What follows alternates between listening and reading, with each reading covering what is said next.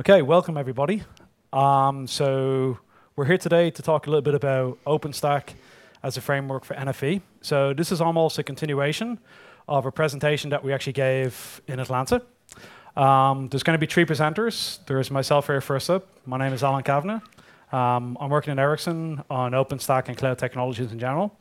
On the right, basically, we have my other colleague, Adrian Hoban from Intel. And my other colleague, ecosystem partner, is Stephen Gordon from Red Hat. So what has really happened in the last few years with NFV? So I think we all really agree and understand that NFV transformation has already started. So we have started where we originally had vendors, what was actually baking an application for a specific hardware configuration build. And typically the reason why they've done that is because we wanted to have deterministic performance SLA for that specific application, for that specific box, for that specific runtime. And then NFV came along and basically enforced and basically had a change in the market. And the change it basically brought about was that applications, the piece of software that was basically the system, like if you had a BRAS, let's say, for example, the subscriber management, the line card, the control card, was basically just a piece of software. And the idea was it could actually run on any specific physical infrastructure. And what we were really then doing is we were treating that application as a specific VM instance to actually run on any specific physical infrastructure using virtualization layers, like KVM. And we were using OpenStack then, using the OpenStack API service framework, to take that application and actually provision that in a cloud environment and runtime system. And the next part that we really want to go to is we want to go a little bit above and a little bit below the stack. And they're really, really key points. So the main point, if you look at the rest of the slides that we're going to present here, we're going to talk about policy, security, governance, SLA. And there's some of the challenges that we're faced to endorse and actually rubber stamp them within OpenStack. So if you then think about what's going to happen in the next couple of years, is that we're going to take an application, it's going to be provisioned through a platform as a service. And the reason why it's going to be done through a PaaS is basically because of policy, security, and governance of the application on cloud infrastructure systems like OpenStack. So what does it really mean then to provision and configure a VNF on a cloud infrastructure system? So really what it means is you have a couple of other anomalies, basically configuration files, service catalogs that all need to get tied together so we can actually provision that VNF. And another misconception is a lot of people think of VNF as basically a single service, single instance, single application. A VNF is basically a collection of applications, a collection of containers, a collection of VMs. And then typically what you do is you have configuration files like OVF, for an example, Tosca as another example, to actually define how that VNF should actually be provisioned and deployed in the cloud infrastructure, using, for example, OpenStack APIs. And typically what you then have in the service catalog is you have a thing called the network service descriptor. And the network service descriptor is typically used to define how those specific VMs or applications and containers should be tied together to make up the VNF as one whole. But there's a couple of problems there actually in OpenStack. So OpenStack doesn't actually expose a lot of specific configuration options and knob tuning that a VNF would actually take for granted. So let's take 2 or 3 examples as classics. VLAN trunking. So that is something we have really been trying to push into Neutron for over 1 year, and we have actually failed inside the community to actually do that. And the reason why it's important for telco vendors and other service providers alike is basically to make sure we don't have to go and tell OpenStack too much details of what we actually want to provision for that VNF at runtime. We just want to say, please give me a trunk port on the vSwitch. You shouldn't need to care about what's actually coming down on the actual Ethernet service. You shouldn't care about the VLAN tags that are actually being provisioned by the VM, by the application. So that's one specific service that we're really missing. Another one is quality as a service. So Sean Collins from Comcast, for example, has actually been starting quality as a service, but we really need to get that into the core API. We can't just be considering all these as extensions continuously. That really needs to get brought into the Neutron core API. Another one that's also important for a lot of telco vendors and telco applications is security. So there's different levels of security. So let's talk a little bit about basically what's under the hood. So you've got security then, what we call host attestation. So what host attestation really is that typically when you bought a VNF from an incumbent vendor like Ericsson, we basically shipped you a box, an appliance. Now what we're shipping you is we're shipping you an image. So the time to market for you to provision that application is within seconds, minutes, as opposed to weeks and months. But there's a couple of small little nuances that we need to be aware of. And the real thing that we need to be aware of is security. We have to guarantee that when the VNF is provisioned, that a specific host, specific firmware has not been tampered with. So we need to do some small little checks under the hood, firmware validation for, let's say, a PCI card, host attestation for a specific host operating system. Small little things that we actually don't have today in OpenStack that are very, very important for handling real-time subscriber traffic. Another important part is scheduling. So most of the people here that have played around with OpenStack will know that there's many, many different schedulers. Nova has its own scheduler, filter and weight-based. Neutron has its own scheduler. Cinder has its own scheduler. But there's a problem with that. The problem with that is really what we're saying is that when we place a job for a VNF, it's based on the compute first. But what I really want to be able to do is I want to be able to say, hey, I want to be able to tell my VNF, based on the SLA I want to provide, is that I want you to provision this VNF with having these constraints, not just on the compute, based on the network, also based on the storage. So what we need to be able to do is we need to be able to do a unified scheduler. And there is one such scheduler that's actually now available on StackForge. It's not part of the core OpenStack project. There is a project called Gantt that's actually being driven by Donald Duggar from Intel, doing some really, really good work there. A little bit immature, but going along the right lines. And there's another one available on StackForge called the Solver Scheduler, driven by a number of vendors basically here like ourselves. And the Solver Scheduler is constraint-based. And what that really means is that you can actually do what's called fine-grained placement. So what a VNF can actually say is, don't just install me or provision me as a VM. I'm going to be able to give you an SLA based on, if you can provision my VNF on a specific blade, somewhere within your data center, it has a specific PCI card with these sort of drivers, with these sort of capabilities. So we need to expose those small little attributes, nuances, basically, into OpenStack that we don't actually have today. Another example is local storage, right? So there's many, many different ways like storage is actually being provisioned like in a homogeneous and a heterogeneous data center.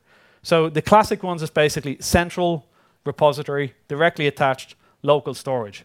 And there are some VNFs that may have a requirement, for example, for doing local storage. So the obvious one would basically be transparent caching. You basically want to consume and basically manipulate and actually manage the objects as close as you can basically to the actual cache. Okay, so there's a lot of additional features as well, like CPU pinning is another important one, right? So a lot of people that are aware of enterprise applications, they are typically not persistent, small VM, small virtual CPU, small virtual RAM, small disk I/O, small NIC.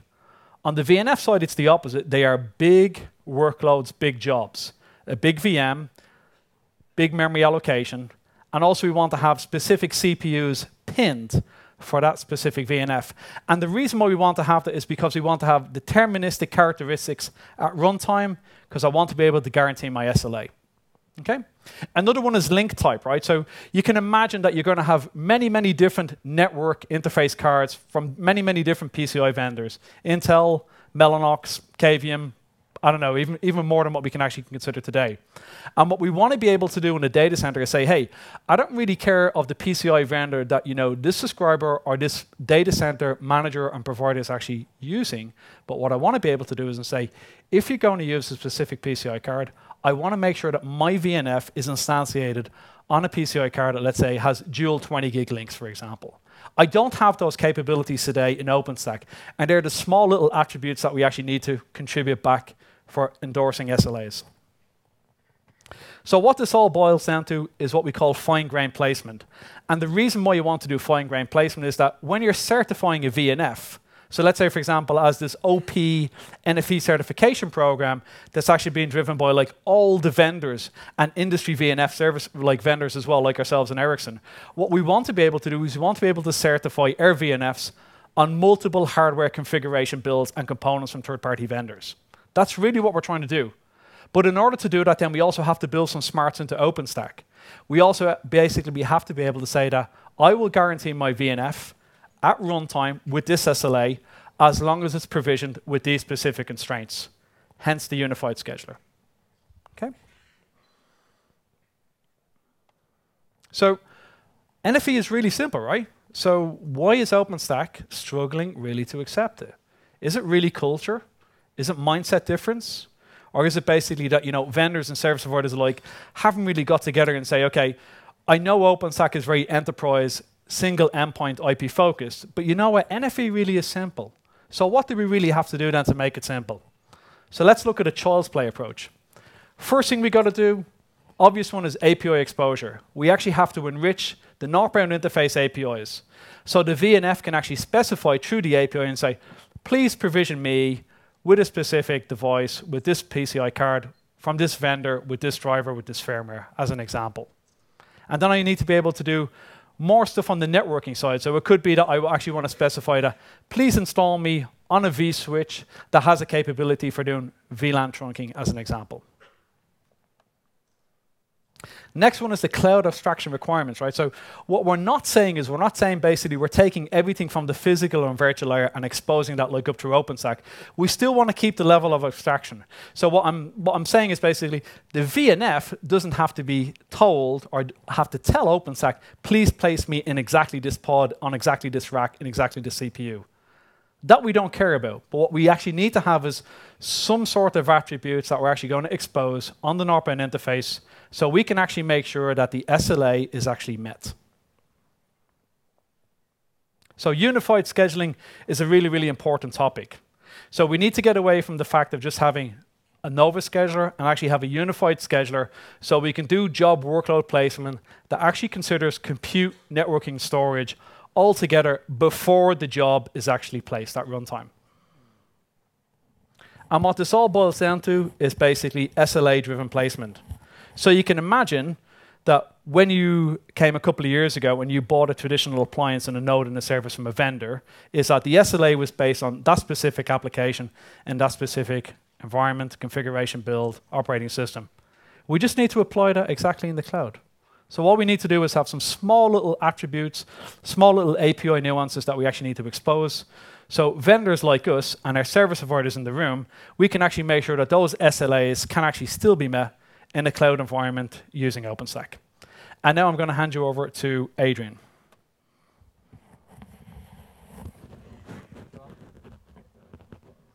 So I want to pick up on some of the points that Alan made and start to look at some of the extensions that have been made and are going to be made in OpenStack, really to help start to drive that enhanced platform awareness up through the OpenStack infrastructure to expose at the API level the type of configuration and control capabilities that we really need in order to deliver on the performance and SLA characteristics required. Before I get into that piece, I just want to introduce the data plane development kit quickly. So DPDK, it's an open source software library. It's at dpdk.org, FreeBSD license. Really, it's a collection of software libraries and drivers that help you to really optimize your packet processing performance capability. It builds from abstraction layers at the bottom right the way through to pole mode driver infrastructure to help you extract packets from your network device and get them into user space really quickly. You've got a whole set of libraries across the top that you can make use of in a traditional or typical data plane application. Items such as buffer management, flow classification. And after you've classified your flows, you're going to have rings and buffers that you need to manage them in. So DPDK really helps with giving you a framework that you can go and create and deploy high-performance data processing apps on. In addition to the actual software itself, there's a whole set of design paradigms that generally come to be sort of extensively used when you start to leverage a DPDK-style application. It gets to things that Alan pointed out about, say, CPU pinning. We're going to talk about NUMA awareness, huge page table support. All of these things have fairly fundamental impacts to the type of throughput capability you can get out of your platform. And what we really need from an OpenStack environment is the configuration capability in order to do that. We don't really need to make OpenStack DPDK enabled. That's not the focus here. The focus is about getting that API in place so that we can make use of it. I'll come back to DPDK in a moment, but I wanted to introduce another technology that's very relevant to high-performance workloads. So what I show on the right is a picture of a particular network device. We're looking here at SRIOV, Single Root I/O Virtualization. Now with SRIOV, which is a part of the PCIe spec, it's really offering you the ability to partition up whatever PCIe device you've got. So you can create what's called multiple virtual functions and allocate individual or maybe even multiple virtual functions all the way through a virtual machine. You typically need to, or you want to make use of things like DMA access to help improve the performance, so address translation is usually carried out in the chipset to help accelerate that. At the top then you've got, in the VM, you've got a virtual functions, and you need to have a driver that has been specifically designed for the card for that virtual function. There's usually some communication mechanism between the virtual function and its physical function pair. And that's necessary because the physical function and the virtual function are very similar but different. The main reason they're different is the physical function has complete control of that device. You would not want to be in an environment where you're sharing virtual functions and you're allowing multiple virtual machines to get access to a hardware device, and then to have one of them to bring the link state down.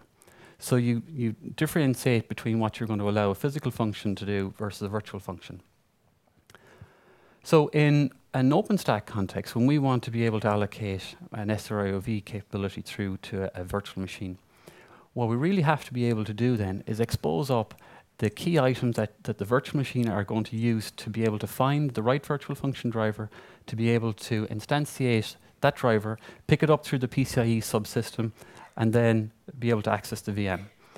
Once that virtual function driver has been enabled, then it communicates with the PF and you've got full access. Now, in OpenStack, we started working on PCIe enablement for pretty much for non-network devices as the main focus in the Havana release. There were some applications where you could use it for NICs, but it was without OpenStack or Neutron being aware of what you were doing. There's been some great work happened in, since then and all the way through the Juno cycle. Credit Cisco, Mellanox, Red Hat and others have made great strides here. And what you've got now is, what I'm showing here is a workflow for how you can actually use an SRIOV device with Neutron.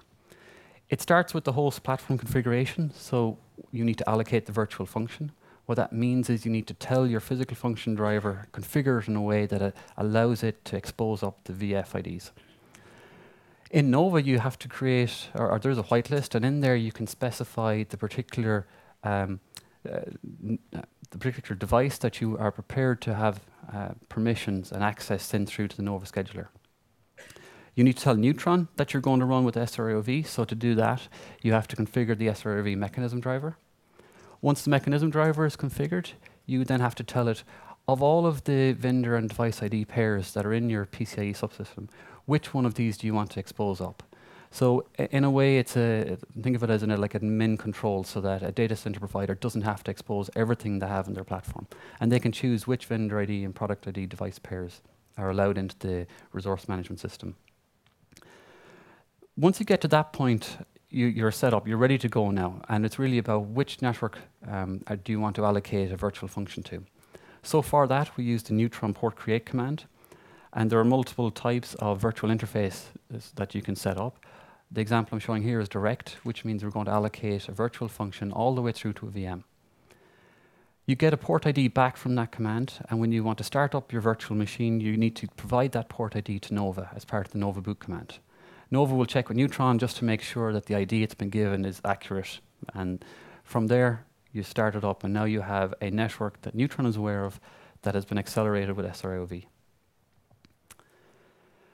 Okay, so moving on from that then, if we talk about some of the capabilities that have been added to the scheduler. So Alan mentioned there's some extensions we need, and I'm very grateful to say a lot of good extensions are going into the filter scheduler today. It needs to go past that, but first I want to address what's happening right now. So from the Icehouse release, there was actually changes made in the Nova Compute libvirt driver and in libvirt itself. And these changes allowed you to really get all of the CPU-related features as expressed through instruction sets exposed up to the resource tracker. That allows you to create extra specs. And in those extra specs, through the extra specs, you can actually identify various CPU features that you want to make use of in your platform. The example I'm showing here is the advanced encryption standard, new instruction. That's one that you'd use for sort of crypto-intensive workloads. But following on from the SRIOV example, there's also a PCIe filter. So if you had a workload that required access to something like a security instruction, like AES-NI, and maybe possibly a particular network device, you can start looking at these as ways to go and enable it. There are extensions needed. I think we're on a path here, but I'm really happy to see we're making progress. The kind of so what of all of this is that it starts to open up some new opportunities. You can actually start to think about creating some premium flavors with this. You could, if you're a cloud customer, benefit from that then through sort of enhanced capabilities. You're going to get access to features in the platform that you don't traditionally do in a cloud environment. The cloud provider themselves, they could actually benefit from some potential revenue opportunities here. You're looking at providing this capability to create extra specs and define new flavors, so now you can expose more of the value that's in the infrastructure. And back to the telco use case, what we're focused on today, you can really make good use of these type of capabilities to make sure you're feature matching between the needs of an application and what the infrastructure has to provide you with. And that can help with performance, particularly from a throughput and a determinism perspective.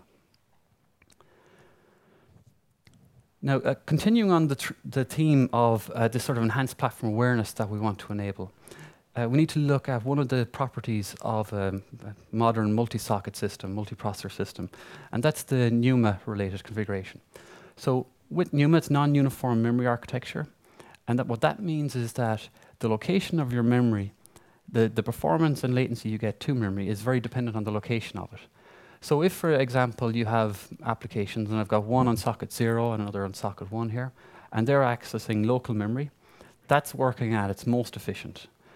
But if these same applications happen to be accessing remote memory and traversing items like the quick path interconnect buses and other items in the processor, you're not working at your optimal performance level. So if we were to start to put the configuration and the tuning knobs, the capabilities in OpenStack so that we can start to co-locate these workloads, then we can start to realize the value that's in the platform that today is frankly going underutilized.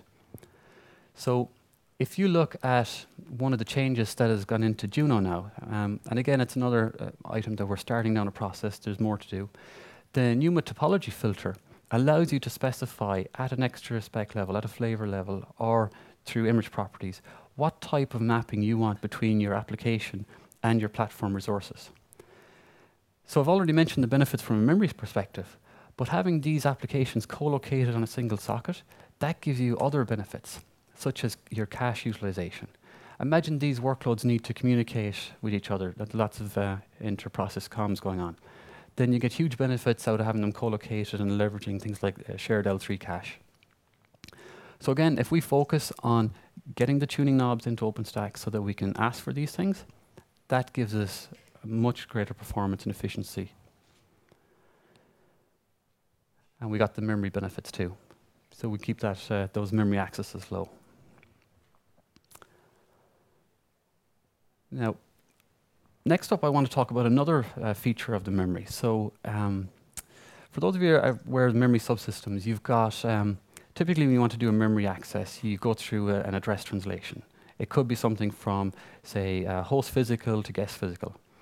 And within modern processors, you've got some hardware that helps accelerate that. The one I'm calling out here is the translation look-aside buffer. And what happens during a memory access in the processor is that the TLB is going to be queried, and it's going to check to see, do you have in cache this particular address translation that I'm looking for? If that's not successful, it results in a memory read, which is a far more sort of resource-intensive operation than a really quick TLB entry lookup. The TLB entries themselves traditionally tend to be for quite small page sizes. So something like 4K bytes would be a typical enough use case. That results in you having somewhat limited coverage of your overall memory address space because you've got a fixed size of TLB entries you've got a fixed size of page table sizes. So that means you can cover a certain amount of space. One of the changes that is actually in flight right now, so there's some patches on intel01.org site, there's also patches submitted to the community, are to enable what we call huge page tables. So if you change the configuration in your system so that these page table entries are now covering 1 gig of space, you have much greater coverage of your memory address space. That means you have far less TLB misses, you go to memory far less often. So overall, you get a much better benefit out of the system. Now, thankfully, OpenStack doesn't have to be aware of most of this. In fact, applications don't have to be aware of most of this. What you really want for OpenStack is to be able to say, we need huge pages, how much huge pages have we got in the system, and do some resource tracking on that, and make sure that you can allocate through huge page-based memory to your guest. So if we move on then, so we're after looking really kind of low down to some of the features of the processor. And if you move up a little bit and you look at one of the other really important points to deliver on NFV and other workloads in the environment, it's the virtual switch. And the reason we're calling that out particularly is if you look at this as a control point in the network, a place that you can do access control, a place you can do bandwidth provisioning, it's a really critical control element that we must make sure OpenStack has, again, the right configuration capabilities to set this up effectively. I'm showing an example here of comparing something like Open vSwitch with some acceleration options and patches to both Open vSwitch and other DPDK-based or style vSwitches. Mileage varies quite a bit on this, but you can say that between 2 and 10x is the typical range that you can look for performance improvement. It very much depends on how much you're prepared to go optimize in your guest for. From an OpenStack perspective, doesn't really care. What OpenStack and what we care about from an OpenStack is that some of the key configuration items that change as a result of making the vSwitch faster now have to be configured. And today we can't really do that. In fact, there was quite a bit of work went on during the Juno cycle that we just didn't get it completed at the last minute. But it's about enabling a sort of a method for connecting between your virtual machines and your sort of, let's say, your virtual machines and your vSwitch. And there are two that are in development for that. There's a user space vhost, which is the kind of one that we've developed with DPDK. But from QEMU 2.1, there's also a vhost user. They both serve the same purpose, just different implementations. And for the next release of OpenStack, we're going to be working to enable them in the Kilo cycle. For now, though, for folks that want to try it out, there are patches available that demonstrate how you can do the VIF bindings that need to change up in Nova. So you can start with this vhost style. And down on in the Neutron side, there are patches against the Open vSwitch mechanism driver to make sure that we can patch up the ports and the vSwitches correctly. Combination of both of these things in OpenStack are going to help drive really high performance I/O throughput through your system. Yeah, I think that's the key thing for us. I think we really have to work on making sure we have the tuning knobs that you need. There's so much of the capability that's going underutilized today for NFV and for enterprise and cloud workloads. A little bit more smarts at the API level, better scheduling like Alan points out, and then we can extract much greater value from the system. That helps bring down costs, helps improve performance and efficiency. With that, I'm going to hand over to Steve.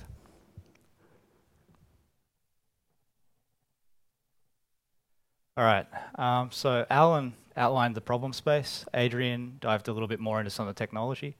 And I want to talk about how we've been working with the community through the Juno cycle and how we'd like to think about working with the community through the Kilo cycle to continue to try and meet some of the requirements of NFV within OpenStack as the virtual infrastructure manager.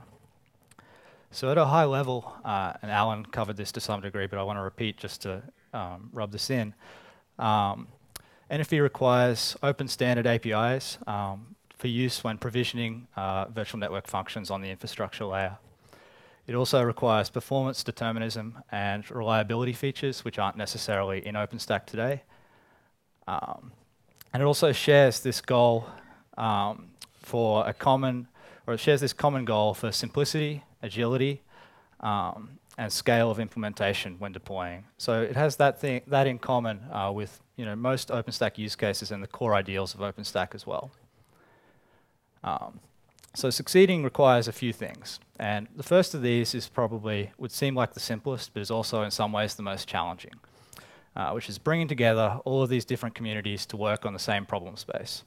So we have communication service providers, we have network equipment providers, we have OpenStack vendors, OpenStack developers, and also telecommunications industry bodies such as ETSI NFV and OPNFV. So from an OpenStack development perspective, one of the challenges is that that's a lot of voices to have in a conversation. So even in the Juno cycle, from a developer's point of view in OpenStack, there's been a viewpoint that NFV users themselves don't necessarily have the ability to outline their requirements clearly because we have these use cases where, for instance, Alan mentioned VLAN trunking, and there are a couple of different ways to use that and potentially use that in the context of OpenStack. And illustrating those with one voice has been a challenge. And that's what we really want to try and bring people together to work on those use cases and to present a clearer picture for the broader OpenStack community to consume. There also is a challenge in striking the balance between exposing the configuration knobs we've talked about for VNFs and the applications orchestrating VNFs to use, while also abstracting them enough to keep those core Elastic Cloud ideals intact. One final challenge I would like to mention is that testing these things, particularly in the OpenStack integration gate, can be challenging. So the gate runs on public clouds, which don't necessarily always have the hardware features we're looking to utilize in these tests. And that's where we're heavily reliant on the operator community and the network equipment provider community coming together as well to help with functional testing and designing functional scenarios to help verify the functionality we're building. So with these things in mind, at the Atlanta Summit, there were a number of birds of a feather sessions around NFV, and we formed at that time the NFV sub-team working on OpenStack. So that team, as well as those initial meetings, met weekly throughout the cycle using IRC. And the mission of that group, at least through this first cycle within Juno, was to identify those use cases, define requirements based on them, create specifications based on those requirements, and ultimately to create patches and drive them into OpenStack to help meet these use cases requirements. And overarching all of this is that that team is not something that's necessarily mandated by the board or mandated by the technical committee, but something that works with the existing OpenStack development teams. So that means both projects like Nova, Neutron, Heat, Glance, potentially others in the future, and also efforts like the IPv6 subteam within Neutron. So in terms of what we worked on for Juno, there is in Juno improved SROV support to what Adrian was mentioning earlier. It is not what I would call the final picture for SROV support in OpenStack. There are certainly improvements that can be made. Support for multiple VNICs attached to an instance that are on the same network was added as well. The ability to evacuate a virtual machine instance to a scheduled host. So what that means is that the evacuate command no longer requires the admin to specify the host that the instance has to go to. It can effectively reschedule. The next challenge with that, of course, is that to reschedule effectively using the same decision rules you used the first time you placed the instance, you need to persist scheduler hints, and that's not currently done. There's a lot of work around guest CPU topology, so in particular the ability to set the number of NUMA nodes that a guest can span, and also the sockets, cores, and thread count of the virtual machine. So in terms of tentative goals for Kilo, and I say tentative because, of course, the design sessions only really start in anger, particularly on Wednesday, where a lot of this work is defined. But certainly leading into the design summit, there's been a lot of discussion, good discussion, and robust discussion on the mailing list around addressing the VLAN trunking requirement, which is certainly welcomed. The ability to permit unaddressed interfaces on a virtual machine, so that's particularly useful for instances that require the ability to process non-IP traffic. At the moment, this is possible, but you do have to give that interface an IP address, even though it's not necessarily used by the application. The continuation of the NUMA work I mentioned. So currently only vCPU topology is dealt with, but there's also memory considerations, large page considerations, I/O device locality considerations. All of those things are required to make an optimal NUMA fit for a given instance. vCPU pinning. So this is a good example of that abstraction I talked about to meet the elastic cloud goals while still also providing the functionality for NFV. So the idea of this specification as it currently stands is that you would mark this resource or this instance as dedicated, and that means that implicitly the scheduler has to find a host to fit that instance on and give it CPU pinning and dedicated access to those CPUs. As an enabler, particularly for accelerated vSwitches like DPDK, the ability to use the user space vhost functionality is also a goal. Continuation of the work around the scheduler, so abstraction of scheduler interfaces, potential to split out of the scheduler, and certainly making that scheduler more pluggable so that, say, something like the solver scheduler could be used instead. Continuation of that work is also a goal. And finally, configurable MTUs and port mirroring, or tap as a service, as it can also be referred to sometimes. So how can you get involved in this? So the NFV subteam was certainly the effort that we continued through the Juno cycle. There has been some expressed interest from more providers in getting involved in that space. There's other efforts like OPNFV that we're trying to bring together as well. So to those people who are interested in joining in and finding out how they can help, there is an operators summit session on Thursday morning at 9 o'clock in the Hyatt Hotel, where we'll be discussing those things. And I think we have a fairly long slot, something like 80 minutes, to hash out some of these things, revisit how we did in Juno, and how we can do better again in Kilo, and keep improving things for this use case. So to summarize, before we get the gang back together up here for some questions, hopefully, network transformation is happening now. There are incremental requirements for OpenStack APIs, so this isn't necessarily a big bang that we're going to turn up at the next summit and say we're finished. But there are a lot of things we can do in each cycle by working together to propel these goals. So in particular, we need additional attributes for service exposure, policy and SLA-based provisioning for the application and for the orchestrating application as well. Fine-grained placement, policy control and enforcement, again, particularly important for these applications as we deploy, provision and manage them on our clouds.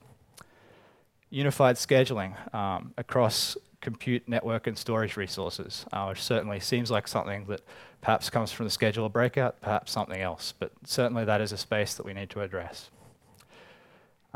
Enhanced platform awareness for performance and determinism.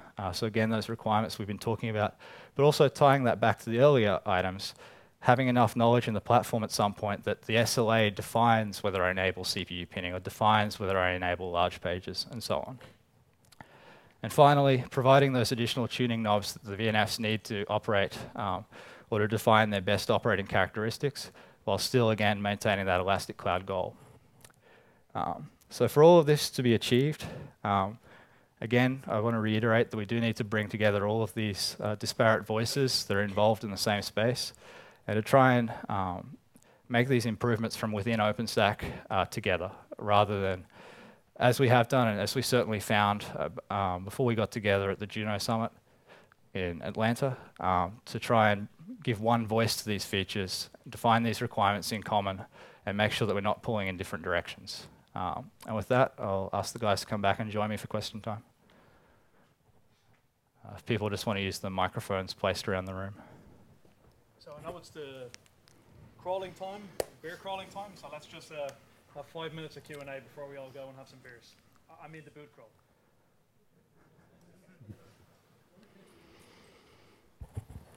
So questions? No? Okay. Thanks everybody for coming, and we'll see you again later. Thanks.